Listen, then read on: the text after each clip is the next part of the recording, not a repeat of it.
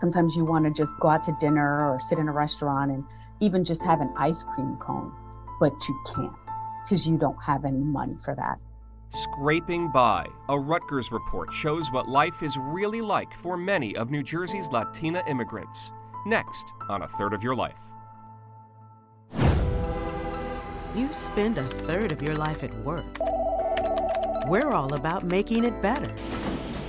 This is the Rutgers School of Management and Labor Relations podcast. New Jersey is a progressive leader in so many areas, but we rank near the bottom on pay equity for Latina women.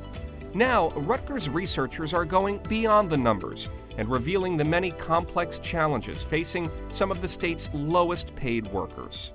Welcome to A Third of Your Life. I'm Steve Flemish, joined by Glenda Gracia-Rivera, Director of Professional Development and Training at the Rutgers Center for Women in Work. Glenda, welcome to the show. Hi, Steve. Thank you for having me. You're the lead author on this new report. You teamed up with Deborah Lancaster and Maria Robles to examine the economic and employment conditions of Latina immigrants in New Jersey. Where did you get the idea for this research? So, Steve, we really got the idea from a conversation that began about a year and a half ago with the Latino Action Network Foundation. We were in discussions about the stark pay gap between Latinas and non-Hispanic white men in the state of New Jersey, seeing as how New Jersey ranks almost dead last in the country. And the foundation operates 4 Hispanic women's resource centers throughout the state of New Jersey. And those centers offer very crucial services to many Latinas, predominantly immigrants in the state. So we wanted to really take a look at how do we talk to these women to examine some of the barriers that they're experiencing, and then in turn start thinking about what are some strategies moving forward. How do we think about putting in place some mechanisms that will help close that pay gap? You and your colleagues convened focus groups with 69 clients at these Hispanic women's resource centers. The vast majority of the women you interviewed are not second or third generation Latinas. They are immigrants who came here from places like Mexico and Venezuela and Ecuador, sometimes under very difficult circumstances. And they told you what their lives are like here in New Jersey. On an emotional level, what did it feel like to you to hear these stories? Oh, wow. So that, we had 8 focus groups, and in every single focus group, there were tears. There was a lot of emotion. There was lots of stories about some of the conditions they were escaping in their home countries. So, it was, for me personally, right? Like I think about my mom's experience, so that hit close to home. Our colleague is also here from another country, so it hit close to home for her. So we were all emotionally invested in hearing their stories and being able to give them a voice. A lot of them were happy to have the opportunity to kind of just even talk about their experience and tell us a little bit about what their barriers are, what some of the hardships are, because they did know that we were going to synthesize this into a report that was going to hopefully put forth some policy recommendations. So, the emotions were high, and that's definitely for us as, as Latinas ourselves, 2 of us on the project, it was something that hit close to home. In the report, you discuss the many barriers to employment. These women have limited professional networks in the U.S., and about half of them rely on family and friends for job leads. What are some of the specific challenges they face when trying to find work? So first and foremost, coming here from a foreign country and not speaking the language is a huge barrier. So a lot of them were very, expressed their frustration about not being able to speak English. That was, the main thing that we heard from a lot of them. So a lot of them were actually accessing services, ESL classes at these Hispanic Women's Resource Centers, because that was sort of initially one of their most imminent needs was they were here, they wanted to work, so they had to learn the language. Another one that was really high up was childcare, because so many of them had school age or preschool age children. Childcare was an issue, so the lack of access to childcare meant that they had limited hours available to work a full-time job. So they were then sometimes forced to look for part-time jobs that were evening or weekend hours so that they could contribute a little bit to the household.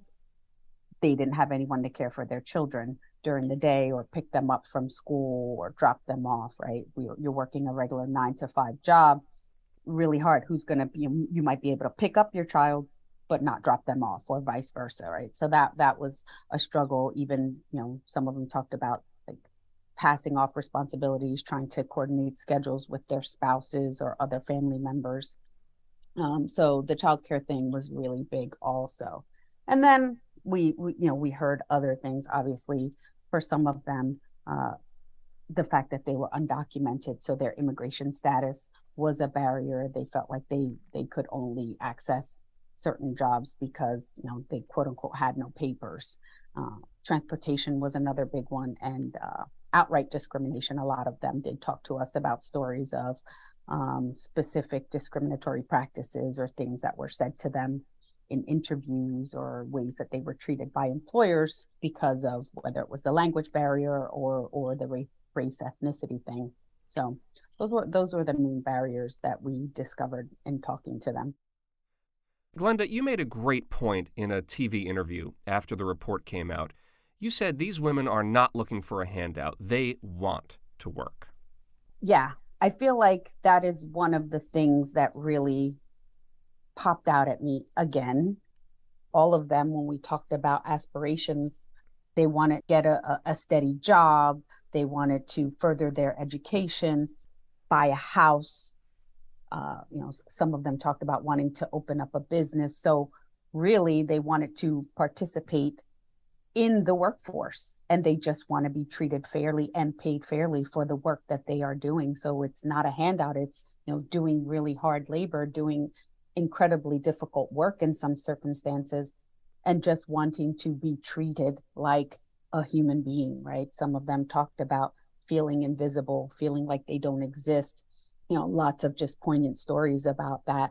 So, it wasn't about wanting to have something handed to them. It was about, no, we want to work for it.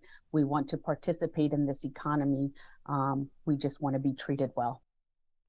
So what happens when Latina immigrants do find work? What kinds of jobs do they get in New Jersey? So a lot of them were working in sectors where, especially if you think about the English proficiency issue, a lot of them were working in fields in which they necessarily didn't have to speak a lot of English to be able to get the job done, which is why we saw such a great representation of them in the cleaning and maintenance industry, right? Like you kind of have to have just a very basic understanding of, what is it that you want done, and, they can just go about their business cleaning. Restaurant service work too. So you think about bussing tables, just bringing out food, cleaning dishes in the back, those types of things. Again, don't really need a whole lot of English for those types of jobs. So that's where we saw a lot of them. And then there was also a lot of them participating in care work. A lot of them were either home health aides, or we saw that there were a few of them who were working in childcare centers, preschools and things of that nature, some nursing homes. So that's where we really saw them. There were a handful of them who were also doing factory work. So again, if you think about, the types of jobs that they could access, if you're doing some sort of line work in a factory, right? You're on a production line. You can learn a couple basic phrases or things, and you could do your job without having to have a mastery of the language. So they are really pretty much relegated to a lot of those low-wage jobs. And with so many Latinas working in low-wage jobs, I guess it's no wonder we have such an enormous pay gap. New Jersey ranks near the bottom on pay equity for Latinas, 49th of the 50 states, with only California faring worse. Latinas in New Jersey earn on average 45 cents for every dollar a non-Hispanic white man earns, scraping by on just $27,000 to $30,000 per year. Part-time and seasonal workers earn even less. What about the women in your focus groups, Glenda? What did they tell you about their financial situation? So most of them were, barely making it to cover their basic expenses. They were having trouble in most instances making ends meet. And they talked about living in dwellings where there were multiple people in the household. They talked about having to use credit cards to cover some expenses. Very few of them, I want to say it was probably only 4 of them, who really talked about having time for leisure activities. We did talk to them, like, what do you do on your free time? There was no free time, right? They were either caring for children or trying to work. And so I think only 2 of them said they had extra money for leisure activities. So when you think about, out of 69 people, only 2 of them had money to spend on themselves or for leisure activities. That's like, it feels really dehumanizing. One woman in particular talked to us about sometimes you want to just go out to dinner or sit in a restaurant and even just have an ice cream cone, but you can't because you don't have any money for that. How much is an ice cream cone? That one hit me particularly hard, right? So you think about, wow, you can't even afford a $3 or $4 ice cream cone. Again, so dehumanizing. And those things really stuck with me. And low wages are just part of the problem. I see in the report very few of the women, just 7%, have paid time off to care for themselves or a loved one. Most of them were unaware of New Jersey's earned sick leave and paid family leave laws. So what do they do when they get sick? They still go to work, right? And that wasn't surprising to us. Right? Our center has been doing work on paid leave for a very long time, and we've been hearing these conversations from lots of populations of people, but predominantly when you think about our immigrant groups, it's even more compounded because there are less legal protections. They are less likely to speak up around some of these issues. So it was no surprise to us that they weren't aware of some of those laws in place to protect some of their rights. But they didn't know. One of the findings that struck me in the report is that women who are scraping by, 83% earn just enough money for basic expenses, are still stretching themselves even thinner by sending money to struggling family members. Yeah, that one really got me also, just thinking about you're barely able to pay your own bills and you don't have any money for leisure on your own. You may have to cover some of your costs with credit cards, and yet here you are still making the effort and making it a priority that some of that money goes home to help the family members who are still in your home country. Some of them were also helping family members here as well. It's a sense of duty for them, right? They feel like it's an expectation. It's kind of like a given. And that's how many of them talked about it. Like, yeah, my mom's there. Some of them had children who were still in their home countries. And it was kind of like, duh, like, what else are we supposed to do? So like, even though we here are facing really difficult circumstances, they have it worse, right? And so it's my expectation, or it's my duty to be able to send them some money because I'm the one who's here, right? And it's sort of like I'm the one who made it out, so I have to give back, right? There were even 2 or 3 of them who were donating to small community funds or types, like foundation types. So that was also, like, again, another feeling like I have to give back. I was able to make it here, and even though I'm struggling here, I left a really tough situation and they are still there, so I have to do something for them. You have a section in the report about dreams and aspirations. 29% of the women in the focus group say learning English is their number one goal, and that's why many of them have enrolled in ESL classes at their Hispanic Women's Resource Center. What else did the women tell you they would like to do? This was our favorite question, and I will just kind of give a shout out to my colleague, Deb Lancaster, because we were talking about which of the questions we would cut. And I kind of was like, okay, if we don't have enough time, we'll cut that question. And she pushed back. And I'm so glad that she did and that we didn't, because it was like it really let us close out with a really aspirational, forward-looking view of things.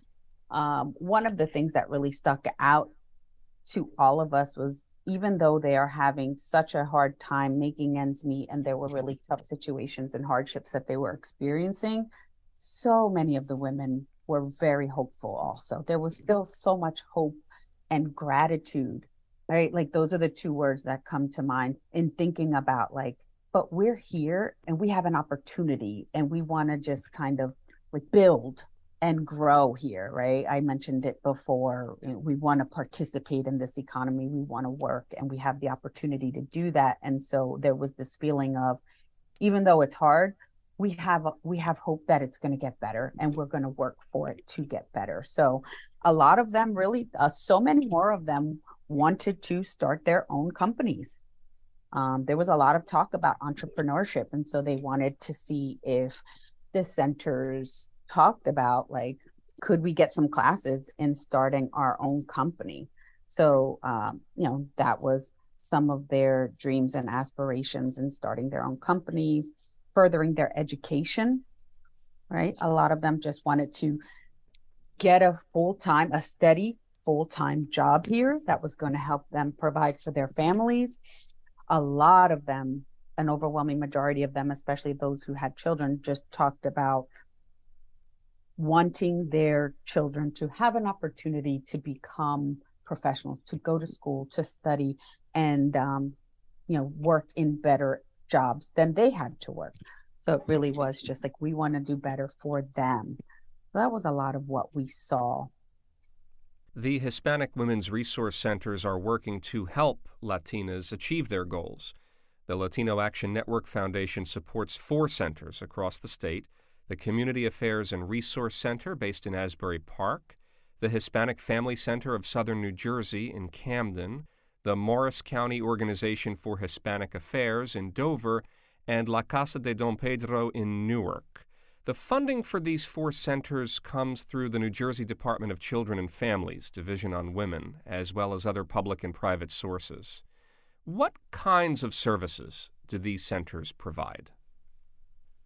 Oh my gosh. It's like soup to nuts. It does vary based on which center we're talking about. But when you think about just some of the basic things, they were offering English classes. They offer lots of employment services, such as referrals, specific job training in certain areas. Some of them would help with resume writing, interview skills. There were a lot of them who talked about like how much it helped them with interviewing, particularly in English, right? That's like really nerve-wracking. It's hard enough to go on an interview, but then you have to go on an interview and speak a language that you're not necessarily comfortable with. So they talked about those things. They talked about being able to get computer classes. They also, even just things as simple as translating letters that they got from their school. So if they got letters sent home from their children's school and they couldn't understand what it was, the centers would help them translate, help them respond to the letters or address some of the concerns. So that translation services. There has been an uptick in counseling and therapy services. A lot of them do energy assistance. Some of them even do driving lessons or help them pay for driving lessons. Domestic violence services was also a pretty, I feel like that may be a cornerstone of how the some of the services that the centers were offering early on when they first started out in the late 80s, early 90s. Yeah, soup to nuts. Nutrition services, like they would go get food bank things, and they could get referrals to medical services, just like a little bit of everything. they've seen a massive spike in demand in recent years, jumping from 209 clients in 2016-17 to 3,309 clients served in 2020-2021.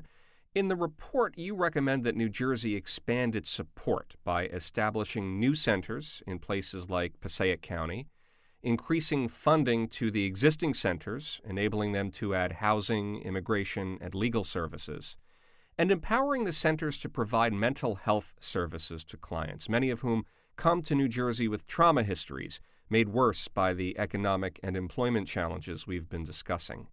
What do you think it would mean for Latinas in New Jersey if the state followed those recommendations and provided more support for the Hispanic Women's Resource Centers? Yeah, I think it would mean a huge boon for the state. Latinos are one of the largest economic contributors to the state of New Jersey. They're opening their own businesses up at like exponential rates, right? So really thinking about expanding some of these services, right? If these women were able to become more self-sufficient, if they're able to really provide for their families, if they're able to access childcare services and really get into, full-time, well-paid jobs, we really think about what is that going to mean for New Jersey. That means New Jersey is going to be that much better off because they are such huge contributors to the economy. In the end, Glenda, what is the biggest takeaway from your report? More than anything, what do you want people to know about Latina immigrants in New Jersey? I think I'm going to go back to they just want to provide for their families. They want to be able to, right, take a sick day off, not have to worry every waking minute about how they're going to cover their expenses, pay all of their bills. We tend to look at immigrants as an other, right? And we all really just want the same things. We all want to be able to provide a better life for our children and our families. We want to work in a place that we're respected and that we are being paid fairly for, take a sick day if we're sick, right? Not have to go stay home with our sick kids, not have to send them to school. So that to me is the biggest takeaway. The report is titled Una mano amiga en este país, A Helping Hand in This Country, by Glenda Gracia-Rivera, Deborah Lancaster, and Maria Robles of the Rutgers Center for Women in Work. You can find it on our website, smlr.rutgers.edu. That's smlr.rutgers.edu. Click on News at the top of the homepage. Glenda, thank you for your important work on this and for being on the show. Thanks so much, Steve. It was my pleasure. Thanks for listening to A Third of Your Life, the Rutgers School of Management and Labor Relations podcast. For more information on our academic programs, faculty, and research, visit smlr.rutgers.edu.